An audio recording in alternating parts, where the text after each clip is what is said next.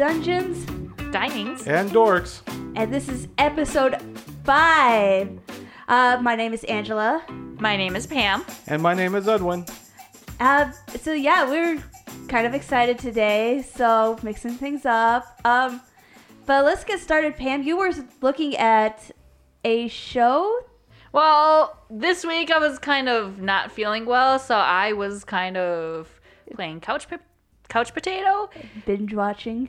Well, yeah, so I have a few streaming services that I could watch. I actually checked out the Roku channel, which not a lot of people turn to, but I was able to sport classics like Blue Hawaii. I love me some Elvis. And Wow. Little Shop of Horrors. We're going back in time. Yep, Little Shop of Horrors. I love me some musicals and alien plants. But Alien plants. Little Shop of Horrors? Oh, Yep. Yeah. yeah. yeah, Feed me.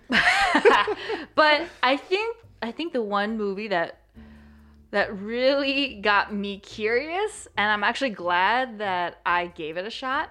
It was a British movie show. It's called Frequently Asked Questions About Time Travel. It stars Chris O'Dowd. To all the he is half of the IT crowd.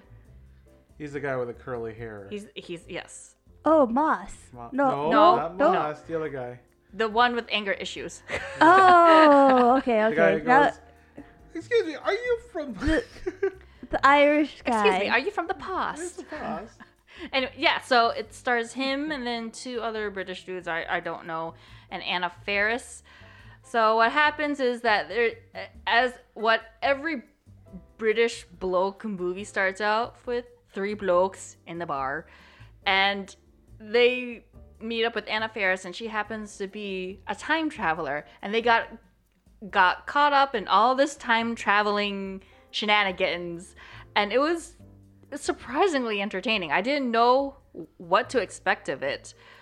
So if you're a fan of British comedies like me, I say it's worth checking it out. It is available on some streaming services. I was watching it through HBO, but it looks like it's available on Amazon Prime too.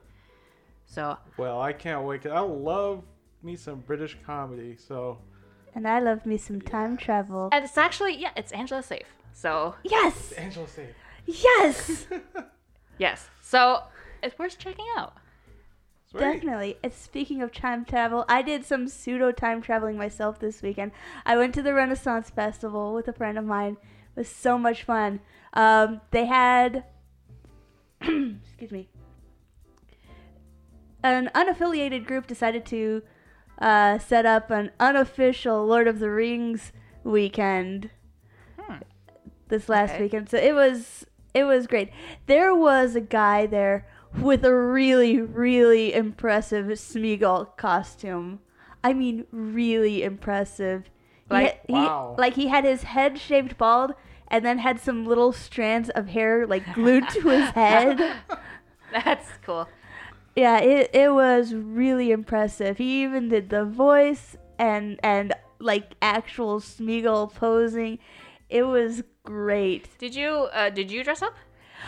I wish I could, but I could not find my You dressed up a little bit. a little bit, but I couldn't find my actual like Lord of the Rings Renaissance Festival appropriate costume pieces. They've gone missing in our last move. Which character would? I would have just been a hobbit. Cuz that's what I have a female hobbit costume somewhere, but I can't find it. No. I know, it made me sad. I weep. But you it had like was- a half cape on. You had. Oh like yeah, I this had my little sort capelet. of like this I had my dress on, yeah, I had you a had kind your of dress boots on. I had my boots. That's Yeah, so so I cool. did Yeah. have a sort of costume. You were like I me had every time I go to the Renaissance Festival. I was like, okay, I'm going to go to the Renaissance Festival, and I don't like to dress. Yeah, I had my parasol. The one thing I didn't have though was my sunscreen. That is the most vital part of any of my costumes. Yeah.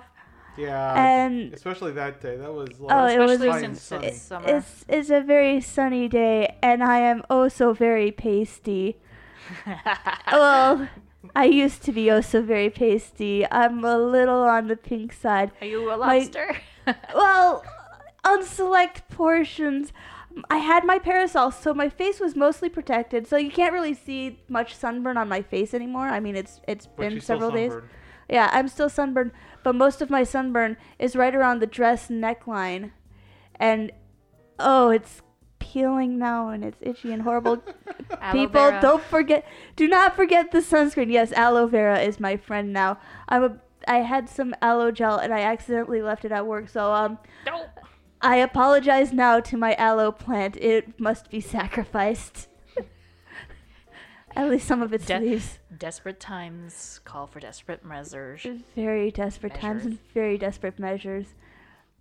No wonder my plant is Yeah, homicidal. that thing I brought back from the Philippines, that like 99.9% aloe. That's what I accidentally left at work. Is that what you? I've been putting that stuff on my sunburn like every hour whenever This is I'm. by the time it gets back from work, it's like a little bit. And it's like I'm scraping it off with my fingers, like trying to get like last bits of it off. Hey, Jillian sent that for me. I know. Don't you forget that. I know. Hi, Jillian. I'm using it very, very thoroughly. And so is Edwin, apparently. Evan, did you get sunburned? No, he I didn't didn't. go. He didn't go with me. Oh, I didn't go. But he has been sunburned before. I know, unbelievable. The But thing about the Renaissance Festival for me is that it's at the same place. I've been there a bunch of times, and every time I go, there isn't really anything new. no, that's kind of the charm of it. Is like, you know what to expect. You know what shows you like, and you only really see them once a year. I think it's more of a tradition. It's Yeah. a tradition. Yeah, this year there were yeah. actually some new food stands. I think there were probably people who were hoping to get into the state fair but didn't quite make it in, or some traveling vendors who really can't get into the state fair because they're not, Yeah. Minnesota based. But Even that, it's almost practically impossible to get into the state fair as Yeah. a vendor these days because there's a waiting list. yeah, So but yeah, from what I understand though, I believe this may be the Renaissance Festival's last year at that location. Listeners, if you happen to know different details for fact, please drop us a line or a tweet and let us know. We have an email address now. Our email address is dungeondinings@gmail.com. no, it's Dungeon Diners. Dungeon Diners. DungeonDiners@gmail.com. That's our We'll have it posted on our website. Hold on, I and wanna find out Facebook right now. page Hold and on. everything. Hold on, I want to find out right now because it's on my phone. yeah. It will still be on our Facebook page. most definitely. DungeonDiners@gmail.com. That's DungeonDiners@gmail.com. So yeah, if you've got more information on what's going on with the Minnesota Renaissance Festival and its location situation, please, please, please email us because I really, really want to know. Yeah, I'm hearing so many mixed messages in terms of like if they're leaving or not. It's almost like should I stay or should I go? I mean, what is it? Which one is it? If I So- stay, there will be trouble. Pretty if much. I go, there will be double. Is that big hole still there? It's gotten bigger. So basically, the Renaissance Festival is just gonna You basically, right. if you're going through the King's Gate at the Renaissance Festival, you basically walk down into a giant pit, which is the sandstone quarry, and then you have to climb up out of the giant pit. It's quite a hike and a half. And if your feet are terrible. yeah, it's a difficult hike to get from parking to entrance. Yeah, but yeah, I was there. I was looking at all the props and all the gizmos and doodads and costume pieces while I was there, and it was fantastic, and I loved it. And speaking of props, you were doing some research this week. Yeah, I'm in the market for a 3D printer, and You know, this is the thing I really, when I shop for something that's of significance in terms of money, I will research the crap out of it. I know this for fact. But then I do the biggest mistake. I go on the internet, I look for the thing, like, ooh, top 10 3D printers on YouTube or whatever website that happens to have this list on, and I read it, and then I go look at the comments, and people there, they argue about it. It's the internet. And sometimes I forget it's the internet where they sit there and people have tribes. And they have tribes, they go and say, no, mine is the best. No, mine is the best. Oh, you don't have a Creality? Oh, how dare you? Oh, why did you get a Dremel? Dremels are like $1,000. You just wasted your money. It's like that. And I'm just like, stop. So I go ask my friends. Jeff, Pam's husband, he has one. He's got a Creality Ender 3 Pro. So I was looking at that, and that intrigued me. I have another friend at work, Jamie. Hey, Jamie. And and he's talking about his CR10. And both of them are good. Both of them are made from the same company. And now I'm to the point where it's like, which one do I get? Which one do I get? You know? So I'm like, in my head, and I've got like this, just this like war going on in my head right now. Which one I get? And you do this every time you've got to make a purchase. And it gets to the point of sometimes you're like finally decisive on something like, okay, I'm going to do the thing. And I'm going to be happy with it. And then you do the thing, you make your purchase. And I find these small little things that's wrong with it. Yeah, just little nitpicky things like, you did this with a pair of headphones. You read all the reviews and like, oh, these ones are the best. These are this, and they have this and this. And you're like, okay, this is the one I'm going to get. And then you buy them. And I'm like, Edwin, are you sure that's the one you want? Yeah, I'm absolutely sure. And then you go and spend the money, and the next thing I know, you're like, Angela, these headphones are tinny. They're tinny. What? What are you talking about? They're tinny. I still remember those headphones too. I was so mad. Those were the Clips S9s, and they were like the highest rated.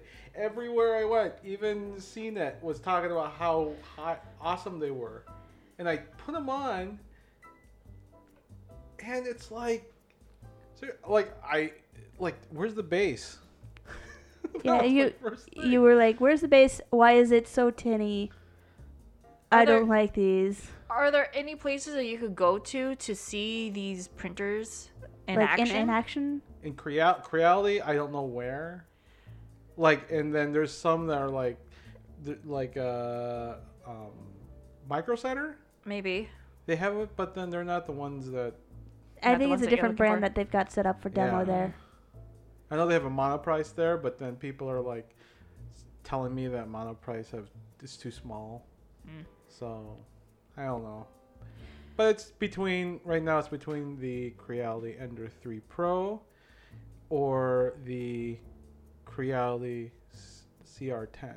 You know, it's actually my husband peruses YouTube videos for 3D printing hints and tutorials and everything, and 3D printing has gotten steam, so I'm actually surprised that there is no like kiosk at the mall that's just 3D printers for 3D printing, and I think that would help boost sales. See, I think 3D printing is still to the point where it's a little intimidating. And because there's a lot of like, unless you're buying like a $2,000 printer that does auto leveling, and the extruders are like so great that they never clog up, and because all the reviews I see on 3D printers, it's like people are having a tough time leveling it. People understand the concept of leveling it and what happens if you don't do it, and so when they see a 3D printer, it looks so cool, and it has like this like satisfaction when you're seeing it do it. But then when it takes like between, anywhere between 3 hours to 3 days to print something, and then by the time it's in the middle of it and it looks like crap because your leveling is off, Right. Well, Edwin, why do you want a 3D printer? Well, What would you use it on? Edwin's actually got some custom projects that he wants to make that,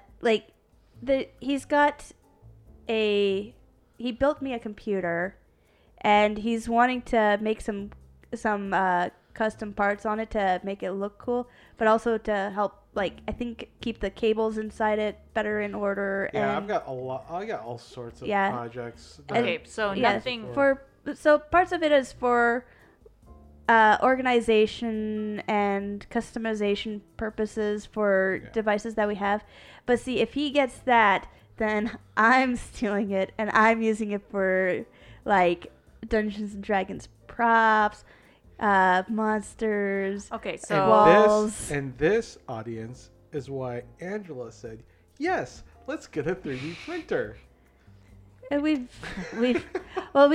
been looking at them for a while, and now it's it's going to be quite useful at this point. I think what you guys need to focus on is why you're getting a 3D printer, because at the end of the day, you won't need a huge printer because you're not printing large. And that's plastic. that's the thing too, is that the custom parts that Edwin is wanting to make are going to need to be quite sizable. Define sizable, because I know people that do 3D printing for props for cosplay. He's needing. Okay. Yeah, I think you were wanting some pieces that were over 8 inches wide and would function better as a single piece. Okay, things like that. I mean, the CR10's got a bigger. I mean, it's bigger than the Ender 3. Yeah. Which, if we have to settle for something that's smaller, then we'll figure out a way to glue it together. Okay. Because I don't know how many times my thumb has hovered over the buy button on Amazon. keep it on your list. I mean, just keep it in mind. Oh yeah, it's on the wish list. Most definitely. But 3D printing has been taking up steam. It is. The makerspace is just blown up. I mean, I think most of the people who I know in the tech circles, they either have an Arduino somewhere in their drawer, or a Raspberry Pi somewhere in their drawer, or even both, or even many. So yeah, but that actually reminds me of something that we learned of today. So let's switch over to OMG Shut Up and Listen. That is the purpose of this meeting, ladies and gentlemen, for a nationwide campaign by you to demand by law such compulsory education.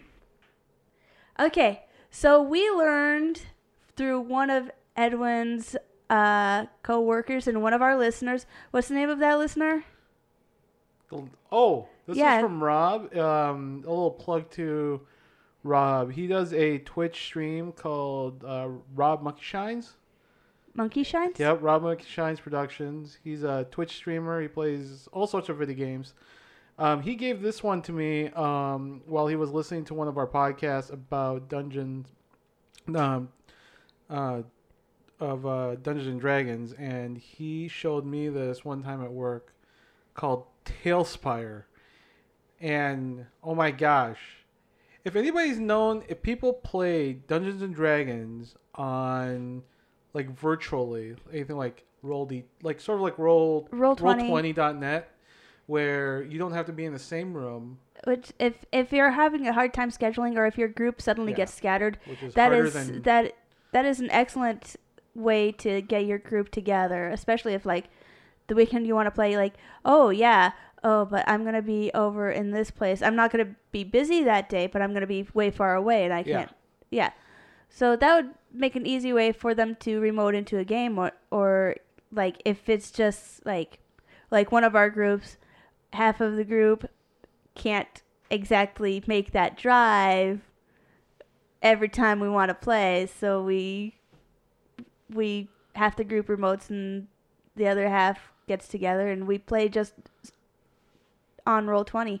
Yep. But, yeah. And the thing is once you play things like Roll20.net, you'll notice one big thing. It's just a grid on a web browser with tokens, and which can be players themselves, NPC players, monsters, whatever, and buildings. It's a top-down perspective, so it's all flat. It's 2D, and right? there's some limits to it. Yeah, and there's limits to it.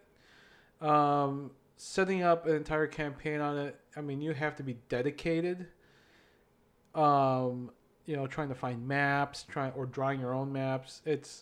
I've played with Roll20 for a while now, and it sometimes is a chore just to get things set up. And there's this company, there was this Kickstarter called Talespire, and what they've created is a Dungeons and Dragons or any tabletop game that has to do with grids, and they made it 3D. So it's not just a little grid with some images kind of painted on there and little flat tokens. These are actually like you can have a multi-story building with props inside it and 3D models wandering around it. I mean, I'm looking at it right now. This is beautiful. Like it looks like you're playing video game graphics. And everything's 3D. The buildings look beautiful. The terrain looks beautiful. Even the dice roll is in there. That's 3D. I'm just looking at it. I was like, when is this coming out? Because I want to try it. I was actually looking that up early. They, I think, are working on finishing up alpha testing, but they will soon be opening up beta testing from what I see in February 2020. And early access for the actual game itself is aimed at April 2020. So that's within a year's that's within a year. They are fully funded. They're working out bugs and getting it to playable. Are there add-ons? So that's the thing I don't know about. They're working that out, actually. I went looking on the details. It's not a free-to-play one. It looks like it's going to probably be $25 in the U.S. That to me is worth it. I mean, yeah, because this looks gorgeous. And they're going to try to put it across as many distribution methods as they can, like Steam and other distributors, but they are looking at making like a subscription to where you can get new models as they're released, because they're going to be constantly adding new models and new props, new monsters and all that. They're going to be pretty much constantly working on that. They're going to have mods available and means to modify things, and they may possibly try to make it possible for you to import a custom model from an outside source. Because one of the things about Roll20 that a lot of people flocked to it was because you could create your own tokens. Yeah. You can import them. You can create your own maps. Yeah, and import them. And they're saying that they're going to try to make it possible for people to import their own 3D models into their game. Yeah. Or 3D models that they purchase from other sources. They haven't worked out exactly how they're going to do that, and they're saying that, if you're going to do that, please make sure you follow the terms of service of wherever you're acquiring your 3D model from. Yeah. Because, guys, the people making their 3D models, if that's the only way they make their money is by creating 3D models. So, support your artists. Yes. Support your artists. Support your artists. But yeah, they're going to have those options available, and I imagine they're probably going to have like it's possible that they'll have different sets of subscription for different types of things that you might want to get later. Like if you're strictly interested in adding more monsters to your campaign, it's possible that they could set up a monster subscription, or if you're just always interested in the character models, then they may have one that's just character models. I don't know. We'll have to look for more We'll have to look for more information on that as it gets closer to the release. Now, I can't wait. I really want to try this out. It's exciting. Oh my gosh. Anybody who's playing D&D out there, anybody who played in Roll20, check this out because it will blow your mind if you like. I mean, this puts together video games and tabletop together. Definitely. Okay. Now, Edwin, speaking of games, you had a question for this week for Let Me Tell You a Thing. Is that really a thing? Hey, what you mean by that, crack? Okay, so a little background here. I have an acquaintance. He's one of my friends who are really into games like Pokemon and Wizards Unite. And it led me to the question of freemium games. Mainly that, is it really a thing that people pay a ton of money to play these games? And they're freemium, right? But I'm hearing more and more that people are paying hundreds of dollars. Sometimes thousands of dollars. Okay, can you explain to me and possibly the rest of the audience use the term freemium? Okay, so freemium is like, okay, Pokemon Go, and Wizards Unite. There's plenty of other games out there. One of the first ones that I can remember that was freemium was that the really tiny. Was. Are you talking the one that I played for a little while? Yeah, like was it Tiny Tower? Also, there's one that I think kind of blew up beyond what people expected. There's one that was called Game of War. Yeah, Game of War. That blew up. That was the first one I know that people were paying a ton of money for virtual currency. Basically, what freemium means is the game itself is free to play. Okay. You get the whole game experience. You don't really have any restrictions in the game except what naturally occurs. Like, but there's in real currency. time. Yeah, they're real time. They have real time things where it's like, okay, you wait this amount of time, but you have the option of making microtransactions to speed things up, to get more resources. And in like Game of War, yes, free to play, pay to win. Yeah, it was pay to win. Yeah. So but even if it's not even that, like it's not just like microtransactions, but some of the games that I've seen is like $100 transactions for game resources. Yeah, like game resources. Right. Yeah. And it's like is it really like? Is this a thing? Like I'm sort of like, wow, like I can't imagine. Let me get it straight. Let me get myself straight here. Is that I support developers.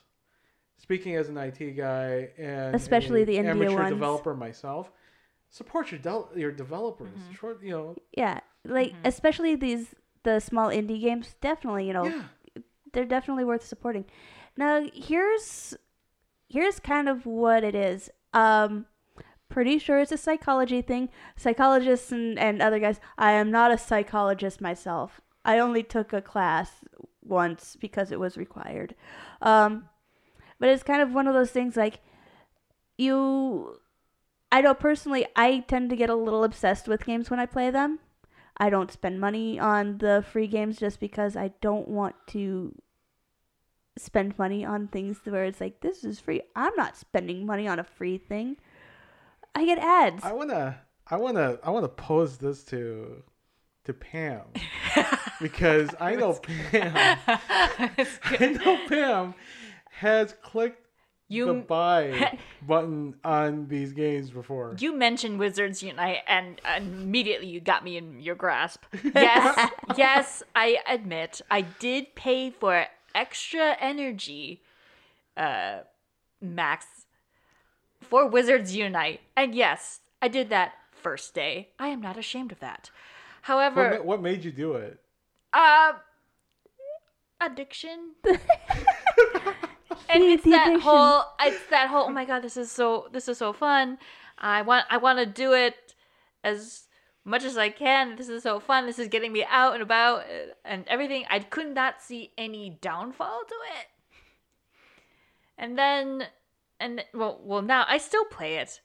There are times when I do get addicted to it, but I think for me, the whole microtransactions, there is that whole downfall.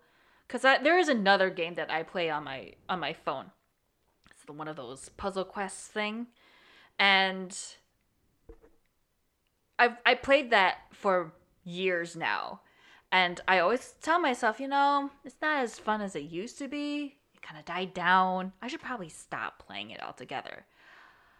But then I look back at all those times when I did put in money.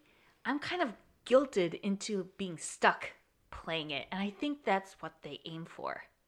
See, that's if you do it once, then it's fine. I'm fine with that because if you really like the game and if you do it once, you're supporting your devs. Please note, I have not paid any more towards Wizards Unite. I am not addicted to it. But I know there's people out there that I mean, I've heard stories where kids with their parents' credit cards will. Now see the kids thing. doing it. I thought it was just the kids, but now I'm hearing adults doing it. Now here's the thing with the kids is the kids may not fully understand the value of money just yet. Parents are always like, you need to learn the value of money, and yeah, a kid's brain does not know why it's bad that you continue to do this. Adult brains, we know, we understand responsibility, and that there is an importance of a limit. Now, I have heard back when I was playing Game of War, I did hear about people who spent tens of thousands of dollars on that game. Now, part of that was trying to ease frustration with the game. Because, Game of War, you were basically fighting other players in the game. Yeah, it was a PvP. And, yeah, so it was player versus player, and there were people who would sink a little money in that to make their armies march a little faster, to get a little more resources, to protect their city a little bit longer from an incoming army. And basically the only way to defeat that person spending money is to spend a little money for yourself. Mm-hmm. And then they would occasionally combine servers to have massive server wars, and holy cow, that blew up so fast. It's okay, well, if this server wins, then you get this in-game resource prize. Yeah. So it's like an in-game weird version of an auction. No, it's where you're trying to you're putting money towards yourself, but in a way you're trying to. It's supposed to be strategy. Yeah, it's you're paying for stuff in the game to better yourself, to be another thing for another server. And then, which leads to the other guy putting in more money for his gear.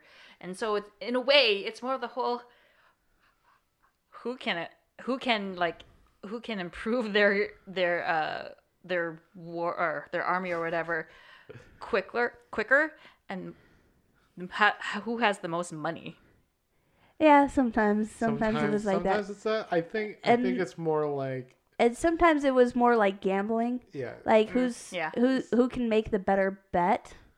Who can like a hand of poker. Who can play their cards better. And it's I guess. Also, this brings up the topic of loot boxes too, because Oh, there are was, you there was talking a like problem loot with crate that. or loot box? What? Wait, what? Loot boxes? Like there were like you could buy a loot box and it would give you like like rare items, items and stuff like that for games. I never actually paid for a loot box. Would you say that it's still a form of a microtransaction? I would say so, but that's gambling. That's Because you have no idea. gambling. I mean, you have no idea what's going to be in those loot Right. boxes. Rather than like if you had played, hey, I want to pay $10 or for how many coins to get this thing that I actually need. You know what you're getting. Well, at least you know you're getting. Yeah. Yeah. So interesting. Yeah. So basically, it's partly it's paying to feed an addiction. Partly. It's probably And- that.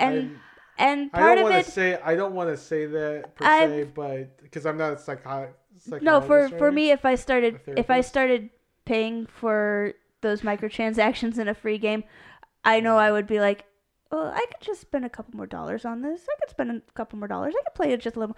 I know for me it would be feeding an addiction. I think we should all take a note just to realize this is just with any other addiction. If you're Yeah. in Yeah. past over your head, please seek help. If you're going way too far with Yeah. it, it's time to recognize it and seek help.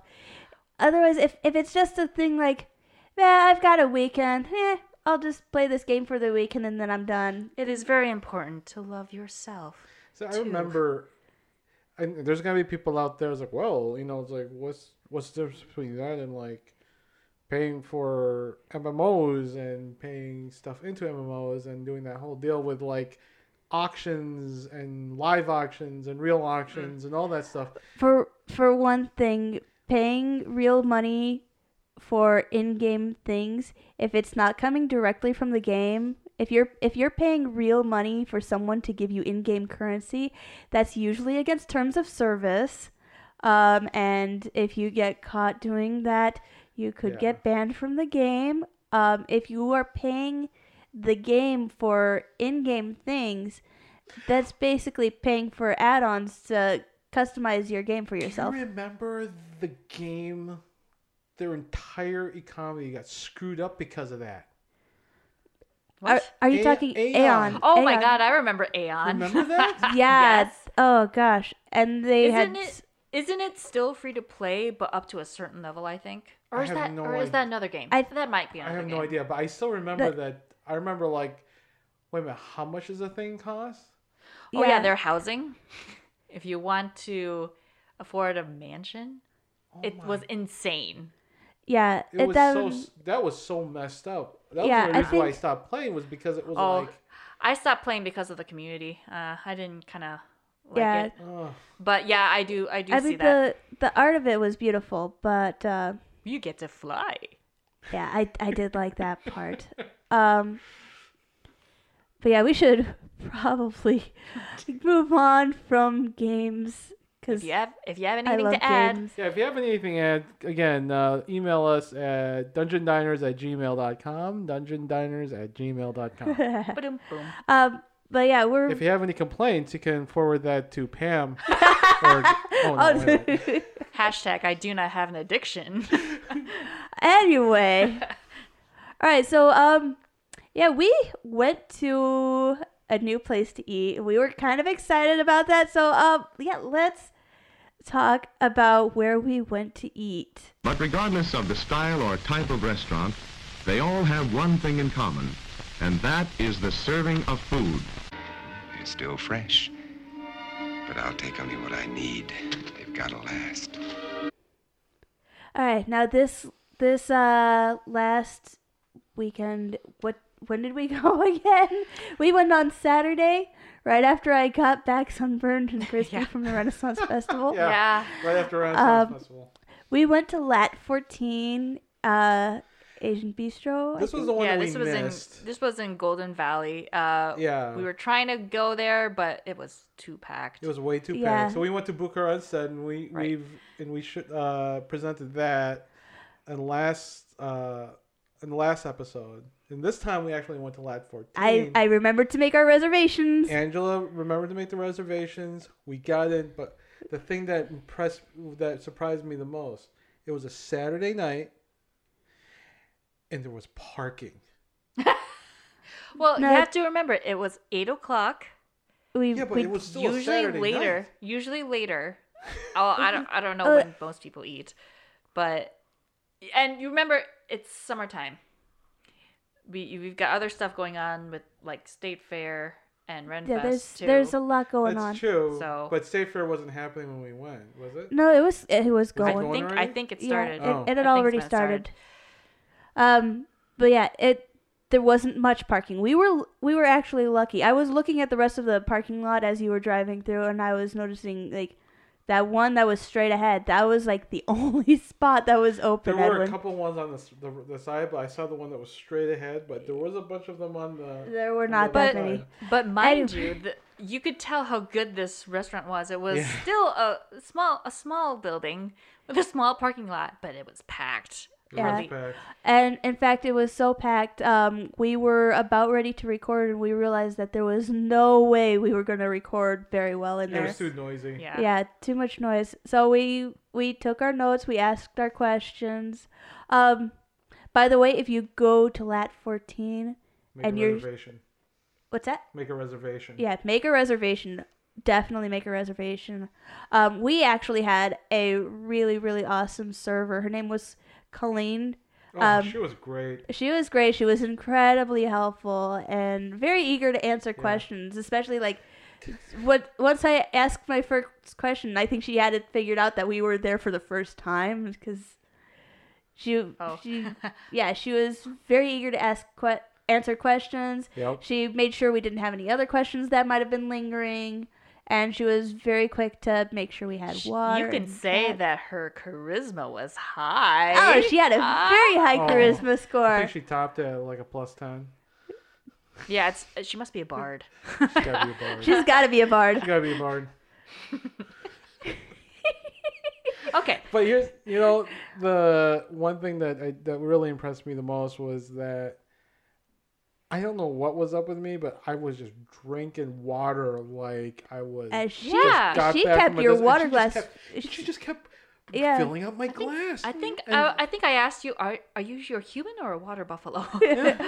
You did. And it wasn't the fact that any of your dish was spicy. It wasn't. You were just thirsty. I was just thirsty, and she kept filling up my glass. Yeah, I was she just was- like, sometimes I go to a restaurant. And they let your glass empty. Oh and my that's, gosh! But And you- I'm sitting there like, But you guys did order a special drink. I did. Well, before we get to the food, I do want to talk about what the decor was like. The inside was very trendy. Had a little bit of industrial minimalist feel to it. It was a trend. Yeah, it was very trendy. It only had a little bit of Cambodian Thai imagery, and it was kind of dark. It was mostly Cambodian To- time Yeah. imagery. To us two Filipinos, we were a little disappointed in that. Where was the big spoon, big fork? I'm sorry. Um, If you're gonna go Lat 14, hey, the island that I'm from in the Philippines was on latitude 14, and I didn't see a big fork, big spoon. Come on. Also, Rant over. yeah, and Jeff looked over at the bar and he did comment that it looked like it was a full bar. But yeah, so I did get a special drink. It was coconut juice. I don't think they actually did anything to that coconut other than cut it open. But it was very, very fresh, so they must have had a really good source for that. I wish they called it. Coconut water? It was coconut water. But they called Yeah. it like They called it coconut coconut juice? juice. Yeah, But which yeah, is Which misleading. It kind of misled me. I thought it was like a coconut juice or like something of their own Like making kind like of thing. out of a can kind of thing. Or something, but then when it came out, it looked like something that I would have gotten in a restaurant in the Philippines, which was coconut water inside the coconut with all the meat that's still attached within it. And they call that, buko juice, right? Everybody knows it's coconut water. At least call it buko juice. Right. Okay. But yeah, it was nice and refreshing, very hydrating after a long, very warm, dehydrating day. So I was happy to drink that. Jeff ordered some garlic green beans for us to eat. They were very fresh, very crisp. That was pretty good. Yeah. And Pam, you said you preferred them over a certain chain restaurant. Right. It's just usually with green beans as a side, it usually comes out overly cooked. Overcooked, a little over much. This one had a crunch. It definitely had a crunch.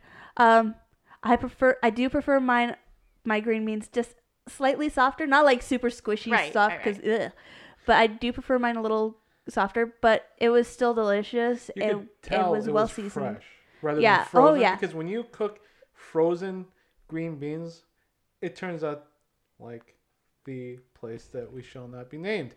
It's soggy and it's so soft and it's just bathing in oil. Yeah, and these ones were not. It was very. It wasn't overpowering. The sauce wasn't. I think everything complemented. Yeah, it was very complimentary. But like I said, for me, it was just a little undercooked for my liking, but it was still very tasty and very good.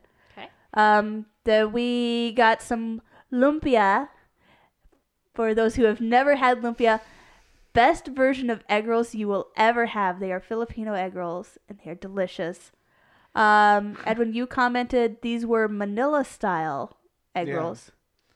As opposed to like Shanghai egg rolls, which is like all meat. Mm-hmm. In this, there's vegetables and it's made pork or chicken. I don't know. Choose your protein. Yeah. But that's essentially like a Manila style, like traditional Filipino Manila style. And you were surprised that it wasn't Shanghai style. Yeah, because a lot of Filipinos. Like a lot of the Filipino parties I go to, it's usually Shanghai, and that's the go-to. Yeah, it's like the go-to because it's easier to make. Mm-hmm. And unless you're my mom does Manila style. She does. I don't know what she does to hers, but I usually compare every egg roll, every lumpia to my mom's. Right? Naturally, and. So that's the high bar. So so anybody who's making lumpia, you gotta reach that bar. And this one they did things right. They used Menlo wrapper, right? Don't you dare use that wonton wrapper. Wonton, what the heck is that wrapper? Mm-hmm. And they the thing was it was thin. It was long. It was long and thin. Which was weird because, Pam, what are they usually? They're quite the opposite of that. Quite the opposite. Short and fat. Short and fat. And so I was like, oh look, they're long. Nevertheless, they were tasty and they had chili sauce. Yeah, that You were sauce. almost offended at the lumpia because you dipped it in that sauce and you're like, why does this have a kick to it? Why? You were so offended. Too much of a kick. And then you realized, it's just the sauce because then you had it without the sauce. Yeah. It was the sauce that had the making kick. Yeah, I was just like, what are they doing making egg roll spicy? Yeah. But it was just the sauce. I love the sauce. The sauce was delicious. It's just Edwin was offended when he thought that they made the egg rolls spicy. Well, this is Edwin's pride right here. It's a Filipino dish. Okay. You have to do it right. It's like to me, if you're gonna do a Filipino dish, right? It's almost like how, like you better do it right. Yeah. Don't you dare go all the way left field with this thing. It's like, to me, it feels like don't you dare, like, completely put your own book in the Bible kind of thing. Don't. They did do it right. They did do it right. They put the highlight, what do you call it? They put all the right things in this egg roll, and I can safely say it was lumpia. Okay. So We should probably talk about our dishes just real briefly. Edwin, look up the name of yours because I cannot remember what the name of your dish mean the was. one with too many syllables? Yeah. Or too many vowels? Too many Yeah. vowels. Have you had the steak laab? Yes, I had the steak laab. I didn't know what to expect. Certainly wasn't that. Well, I'm not gonna say that it was terrible, but there weren't any expectations to meet, is what I'm saying. So what it is a steak. It was cooked, but I wasn't prepared for it to appear red. Is what I'm trying to say. It's cooked, but it was red, and I usually like all my steak Very well done. done. It was served like over a veggie, kind of like a slaw kind of thing. It was kind of too salty for my taste, but it still tasted good with a side of a sticky white rice that I ordered. The meat was chewy, which is fine for me. I don't know about others, but it was actually fine for me. I tasted your sticky rice, and I think that was probably either Lao or Thai style sticky rice. Okay. Yeah, the steak laab by itself, it was okay, but I liked how it went well with that sticky white rice. Yeah. I had what was called jubong. That had a kick. That was kind of a variation of fried rice, I think. Was that Yeah, their spiciest item? It was one of their spicier items. I think that probably was the spiciest item they had on the menu. It definitely had a kick that hit at the back of the throat. It had I think it was a sunny side up egg, or it might have been I think it was sunny side up egg that was on top, and basically you break the yolk and mix that egg in. So it was very hearty. It comes with option. You have the options of adding other proteins in it, but I went for the very basic one, and it's had pork floss on it, which basically looks like carpet. It's not the most appetizing food. It's not the most appetizing looking thing in the world, but it was still very tasty. I liked it quite a bit. And then I got a little side of spicy tofu, which for me was, it was kind of sweet after having eaten my other dish. Yeah, I stole a piece. In fact, I didn't think it was spicy at all. And you also were saying that it seemed a little dry to you. Yeah, it seemed a bit dry. Yeah. Edwin, did you find the name of your dish? No, I don't even think it's on the menu here. I see. It's like... It was... Okay. Yeah, it had a very long name with many, many syllables. I can't... The thing, it looked very intriguing to me. Yeah. Because I couldn't pronounce it, nor would I even attempt to pronounce it. All I remember was that it had a lot of vowels. Yeah. It was a Cambodian, coconut curry type food. It served in a bowl, and did you have rice too? No, this was it had rice noodles. In fact, I think this might be it right here. Can you just spell it out or something? No, it's lots of words. Numbanchok and ... Because it won't show the whole item on. They couldn't fit it in the preview. Yeah, ... So I'm not even gonna do it. But Cambodian rice noodles, snow crab, fish gravy. Came with a salad. So, the only thing I remember from it was a coconut. Yeah, it was a coconut curry with. Oh yes, there it is. These pictures will be appearing on Pam's Instagram. Yes. I don't remember what I wrote about it. What did you said it was Cambodian, so it's very similar to what you've had of Thai cuisine. It's like Thai cooking. That fish gravy probably had the hint of liver paste, maybe. You also said that the spice was very subtle, but you did it was not nearly as overpowering as your dish. No, you said it had a little bit of bite to it, but it was subtle. Yeah. And then there was Jeff's red snapper. Yeah, this one, it was basically a whole fish. Yes. Fried. Yep. And there was curry sauce. Yeah, just kind of a over red it. curry sauce. The notes that what Jeff was saying was it was excellent and perfectly cooked. It couldn't be made pretty, so you couldn't ruin the flavor for the sake of appearances, and it had to taste good. And Edwin liked the eyeballs.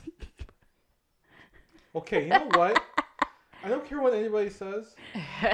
Okay, I grew up eating weird foods. It's okay. Just like eyeballs on a fish. You did not waste the head. Right. I took the head from Jeff. Because he didn't know how to eat it. He didn't know how to eat it, right? And the best part. You like to eat the cheeks? Yes, because that's the best part. Like, when I eat like anything, any part of any animal, the cheeks is always going to be the best part. It's so juicy. It's so flavorful. Oh my gosh. If anybody knows, watch Andrew Zimmer. What does he usually go for? The head. Because he knows that it's going to be the most flavorful part. Yeah. And lastly, we got a dessert trio to split because we were all super, super full, but we did want to give the dessert a try. Pam was too full to even look at it. So I videotaped you guys. Yeah. But we got the dessert trio, which had a passion fruit pudding, which Jeff hogged after we got our taste of it. He just took the cup. It's like, fine. Yeah, he loved it. We decided it was excellent. It was not overly sweet, which a lot of puddings tend to be, and it had a light tartness. So, yeah, it definitely was not a boring pudding. There was the coconut ice cream, which had nuts and toasted coconut shavings in it. That was my favorite. Yeah, you liked the texture, and you liked that you could absolutely taste the coconut in it, which Pam would not have liked that very much. Not a big fan of coconut, sorry. And then there were salted caramel brownies, which we basically agreed that the salted caramel brownies were not super impressive on their own, but they were really, really good when you combine them with the coconut ice cream. Which means that the brownie was just a vehicle for the ice cream. Yeah. All right. So we determined our roll of the D20 for these dishes. Jeff voted it at a 16. Pam, you said it was a 14 for you because you were not particularly impressed. I think it's because I didn't know what to expect. Expect for the steak la so I didn't really enjoy mine. Edwin, you gave it a 16 because you felt that some of the dishes seemed a little fusion to you. Yeah, it was fusion. I mean, it was especially I could tell what they were trying to do with the with lumpia, especially. Yeah. They're trying to make it safe and try to make it look restaurant style. Yeah. And, yeah. Anyway, but I decided to give it a 15 for myself. It would pretty much pass most checks. But now we need to decide our next restaurant. So, all right, listeners, we came up with a way to decide where we're going next. We want this to be random, so we have a list, and it's growing, and we're hoping to reach 100. But right now we're going to roll to see which on our list we are going to next. So, Edwin, will you roll the dice, please? 13. What's the 13th item on our list? Octofish Bar. Ooh. Okay, I've never heard of this place. Apparently, it's as what do you say? It's a seafood place in St. Paul. Yeah. I hope so. If it's named Octofish So Bar. yeah, so No, it looks steak. I like am particularly excited for this because I am nuts for seafood. so. Expect to try that place on the next episode. I'm excited. Yeah, that is our food. But now let's move on to some stories. I have a story for you about the adventure of a D&D character.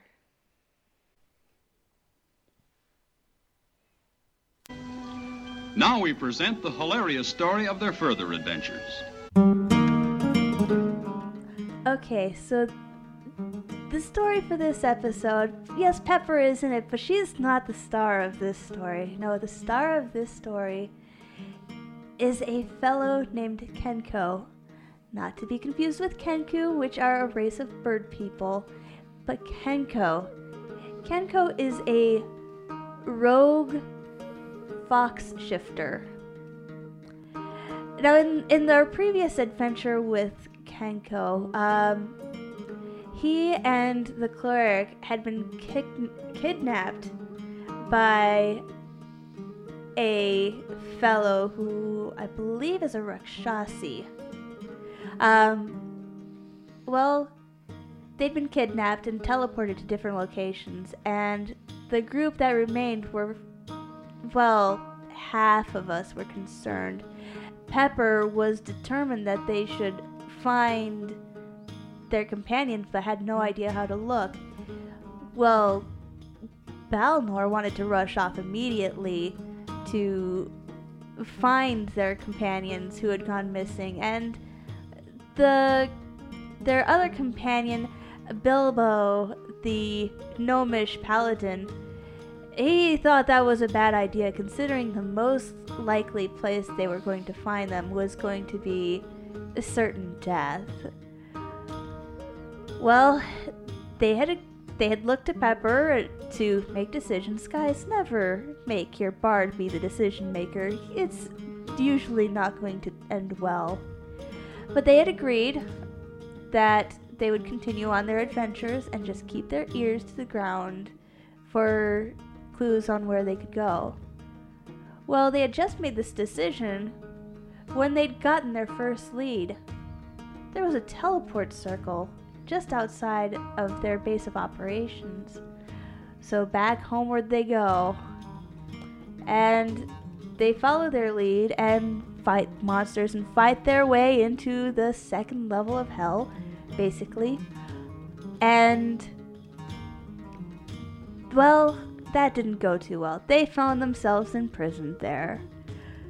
And while they were in the prison, Kenko decided he wanted to make friends with the neighboring prisoners to see what they could expect. Well, one of the neighboring prisoners was a fellow by the name of Maglublia. I'm pronouncing that badly, but Maglublia. Pepper wasn't entirely sure who that was. I mean, she'd heard the name before, but she wasn't sure. Kenko, however, knew that this was the god of goblins. And the place they were imprisoned was actually his own home. Somehow he'd managed to lose it in a game, and he was angry because his pet was being used as a punishment for prisoners, but not by his guidance. Oh, your pet. We're doomed to be fed to your pet, says Kenko. We would hate to harm your precious pet. Please tell us, what is this creature? Oh, he's a fearsome beast with large teeth, covered in scales, a lizard of the fiercest kind. Oh, well, what kind of meat does he prefer? I would hate to make him sick with any kind of magic. Oh, no, he does not care whether you are magical or mundane. He will eat you all the same. I see. Well, it would be such a shame for us not to be introduced properly. Is there any way you can be free, where we can get you freed to introduce us? I don't see any way how that would be possible. This is anti-magic. As well, our character sat there thinking for a moment, and Pepper did pipe up at that moment. Gee, if only one of us was a rogue and had thieves' tools with which to pick the lock. I'm a rogue. I have thieves' tools. I'm going to pick our locks. Lo and behold, she was able to successfully pick the lock for their prison, and then turn to Maglublia's cell and unlock that cage. Well, adventurers, you have my thanks. I must go retrieve my pet. You stay here where it's safe until the screaming ends. Well, Maglublia left us behind, and sure enough, as he went into the arena where his pet was kept, Rexy, the screaming began, and clanging, and all kinds of horrible noises and screeching from some fearsome beast. And eventually the screaming died down, so they went into the arena, where all kinds of foes laid slain and half-eaten, and off to the side was a Tyrannosaurus Rex, happily munching away at corpses. And Maglublia sat at the end of the arena in his throne. Now you have my thanks for releasing me, but you must be gone. Before we do go, we're looking for another companion of ours that is supposedly here. Do you know where they are? Your companion? Yes, an elf cleric. I don't know anything about that, but you can have this. And behold, it was our elf cleric. So, we were about to pronounce more thanks to him, and he says, "Be gone!" And the whole lot of us were teleported back to the surface and back to safety. And that's how we dodged a boss fight. We were supposed to fight that T-Rex, and when we started picking locks, the DM was stunned. John. Fun, though. John just was looking at us during that time, and he was just—I could tell that we messed up his story completely. I was sitting there going like he was like sitting there like looking through his pages, and it's like, let's run with it. So he just. I mean, one of the things about being a DM is like you really have to be on your feet and try to get the story moving to your, to the end. He does a good job with it. Yeah, he does do a good job, and it was a fun session, and you could tell he was thrown for a loop, but he went with it anyway, and it was great. Anyway, thanks for joining us. We have one last little bit of entertainment for you. We are actually going to, let's call this Fight Me. Is it Fight Me? It's Fight Me. Okay, well, I called it something else. Yeah, that's fine. Anyways, here we go. Play the intro. In this Coliseum of Nerdery, 2 enter, but 1 leaves. Welcome to the Nerder Girl. My compliments to Edwin for providing the voiceover for that lovely piece of intro. We're working on getting a professional to give us some fun between segments. Oh, come on, Edwin. That was fun, but to actually keep that. I think we should keep that one. But the other ones, it's nice to have custom things. Anyway, you can edit that out if you want to, Edwin. Anyway, so we are going to debate for your entertainment. Which is the better movie, Labyrinth or The Princess Bride? Which one is the better movie? Labyrinth, starring starring David Bowie David Bowie. and Jennifer Connelly. That's what I was trying to remember. Jennifer Connelly. Connelly. Or Princess Bride, starring Robin Wright, Carrie Elwes, and Is that how a you bunch say it? of just A-listers. Oh yeah, and the Labyrinth has puppets, but don't bother comparing it to A-listers.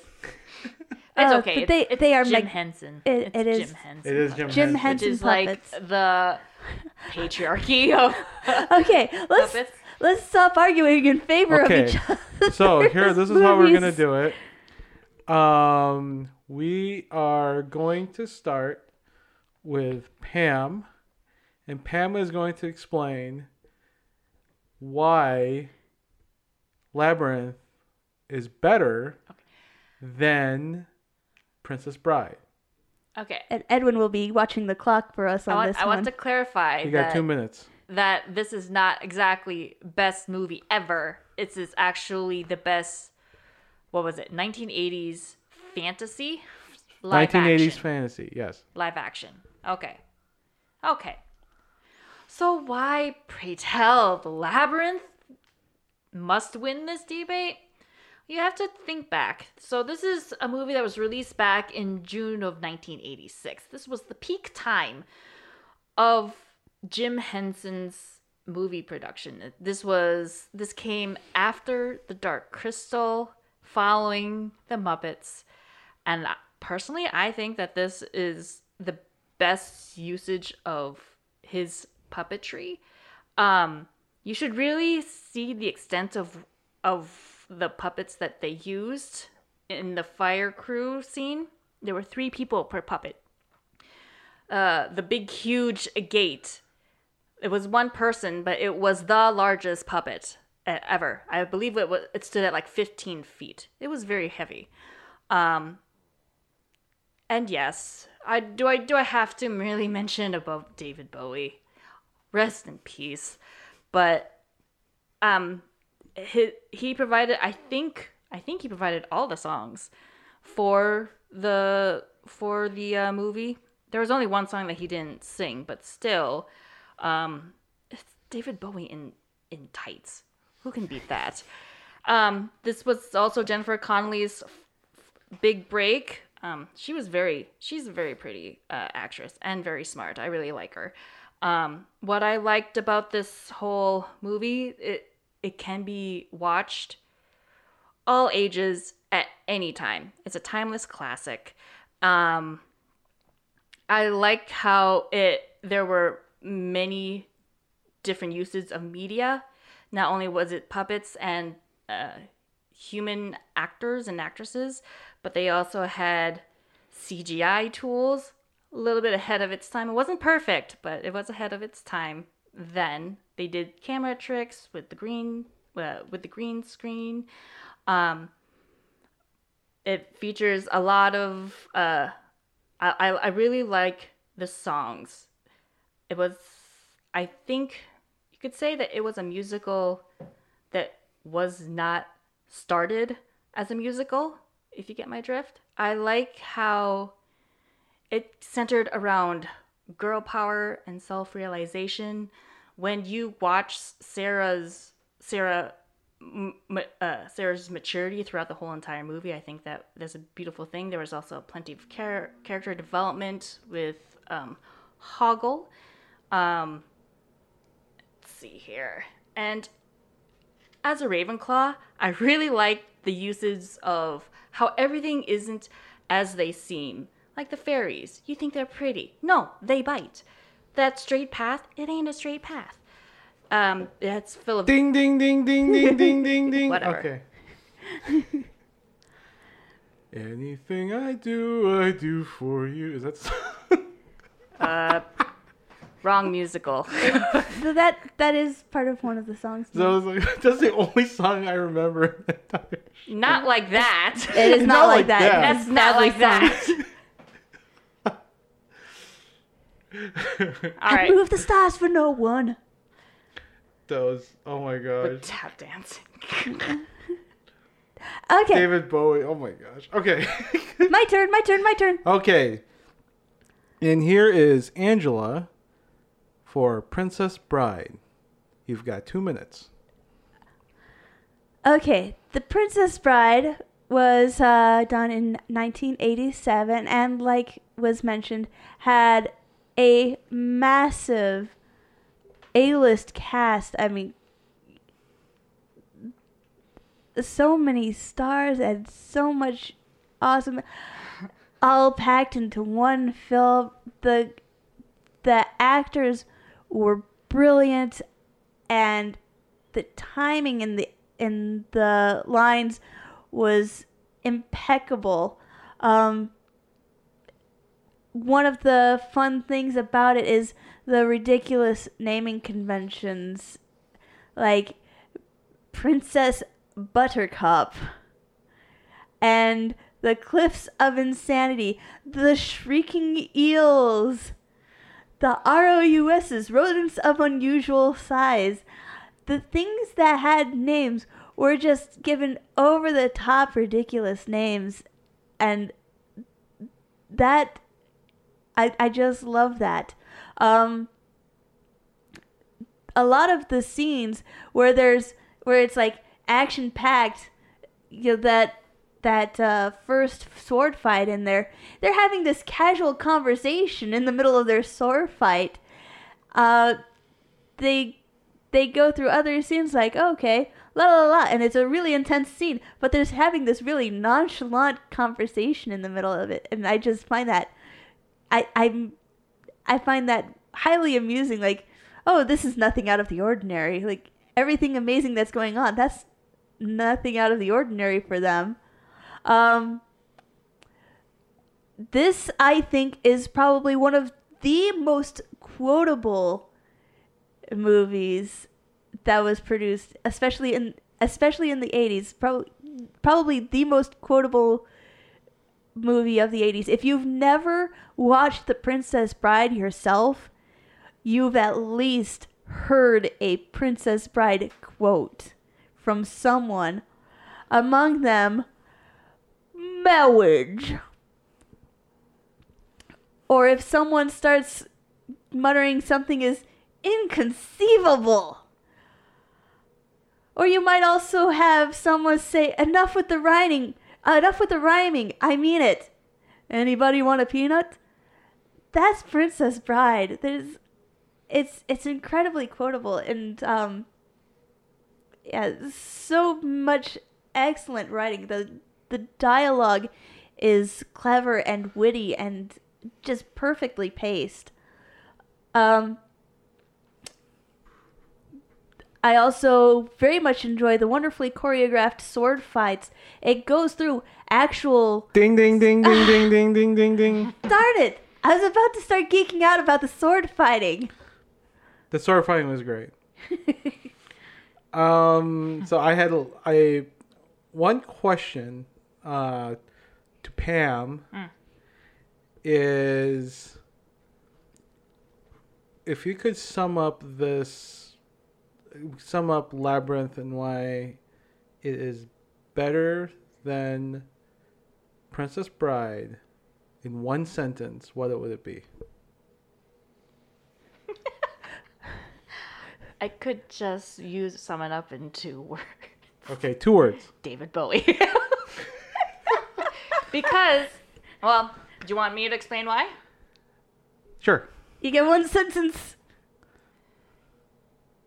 His songs can be played at any time, and you will know it's from the Labyrinth. Okay. I turn to Angela.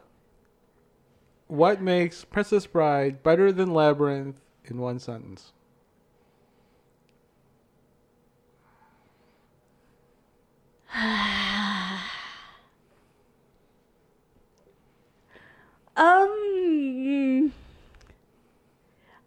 I want to word this properly. How do I word this?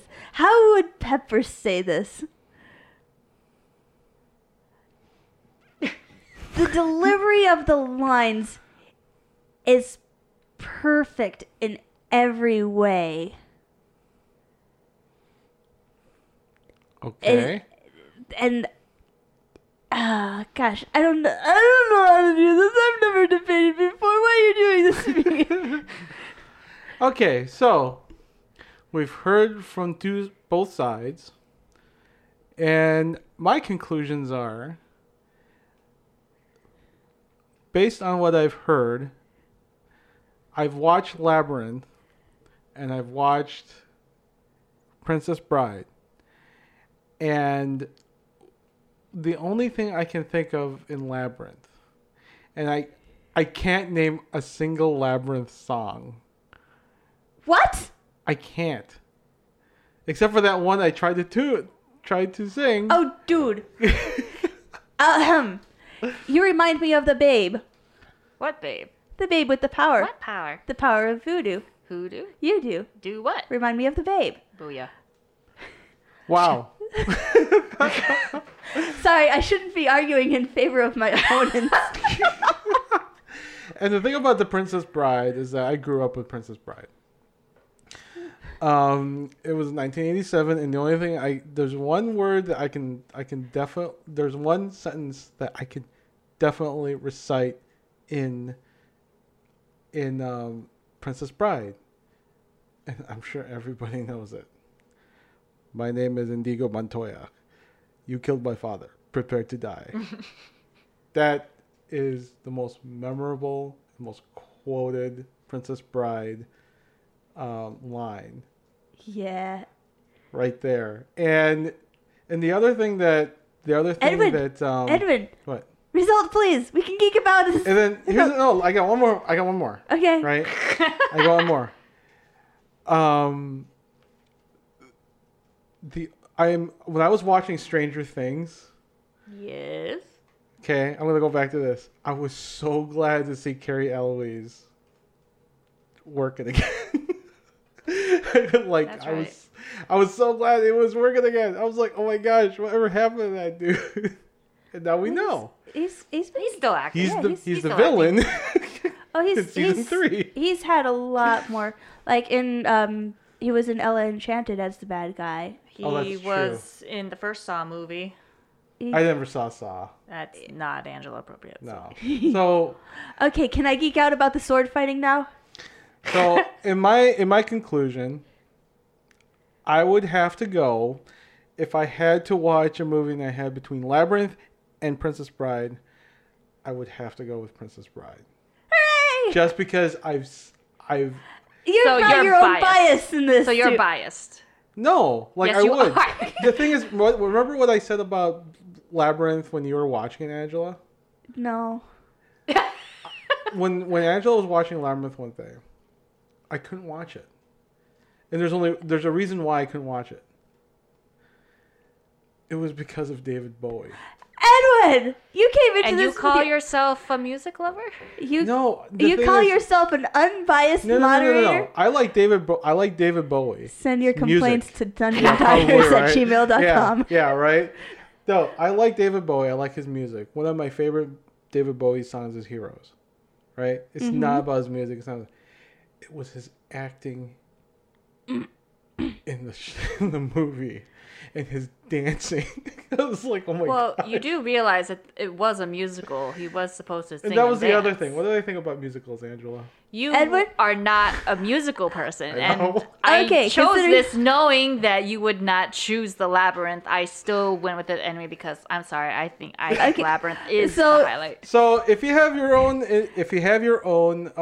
opinions, and if you'd like to voice out which one's your favorite, please email us at dungeondires@gmail.com. Or you can. I'm one of the only voices in this, but feel free to comment on our iTunes page or our Google Play or Spotify. We would love to hear comments on.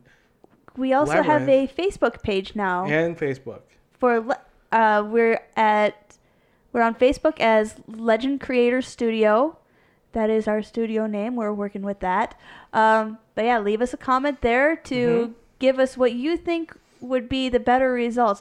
Can I geek out about the sword fighting now? Yes, you may geek out about the sword fighting. Oh, it's such beautiful sword fighting. I mean, they choreographed it like an actual duel would go, testing the opponent's strengths. You kind of gauging what their skills are and what their moves are, and then they get into the real sword fighting, and at the end it's like, Inigo Montoya is like, kill me quickly. And Wesley, the man in black, he says, I would sooner break a stained glass window. They respected each other's skill. Like, I can't take you out of this world. You're too much of an artist, but I can't have you following me, so clunk. I can only wish that Olympic fencing was that intense? Was like that. Yeah, because it's theater fencing what they're doing. Well, it's only partly theater fencing. Yeah, but because they did study some actual sword fighting for it. Who was that guy who was like the number one like theater? Oh, I can't. Number one like fencing remember instructor, like something Anderson, Rob Anderson, I think. Something like that, yeah. Yeah, like he was the go-to guy if you wanted a sword fight in your movies, and okay. Yeah, I mean, do you know it was theater? I mean, do you know who the choreographer was in the Labyrinth? Who? Dr. Crusher in Star Trek. No way. What? Yeah, she is a yeah. Cheryl McFadden is her choreographer name, and I believe she goes as Gates McFadden when she's acting. She was the choreographer. Not know that. That's great. That is incredible. Wow. Do you want one more piece? Yes, please. The baby that grew up, Toby. Yes. He grew up. He's still working, I believe, for Jim Henson. He started up his own productions called Stripedy Pajama Productions, and he helped produce both Dark Crystal movies. Wow. Even the one that's coming out. Right? Even the one that's coming out. He had a hand in that. Wow. Yep. Still stuck with Jim Henson all these years later. Yeah. Okay. He doesn't want to work for Jim Henson. Okay. And for our listeners, just so you know, this debate was really, really hard for me because I love both movies so very, very much, and I honestly cannot pick a favorite between them because they are that fantastic. Ooh, there was one thing that Labyrinth had that does not have to deal with musical or David Bowie. Or puppets? Well, not really. They had farting rock noises. I love the farting rock. In the bogs. The bog of eternal stench. The bog of eternal stench when Ludo went across and it was long fart sounds. And then when Ambrosius with Sir Didymus on, it was just little itty bitty farting sounds. I guess to some it can be musical, but. All right. Well, again, okay. We'd like to hear what you think between these two movies. Please comment on our numerous places: iTunes, Spotify, Google Play, our Facebook page as well. And if you are, find us on SoundCloud too. So thanks again, everyone, for joining us.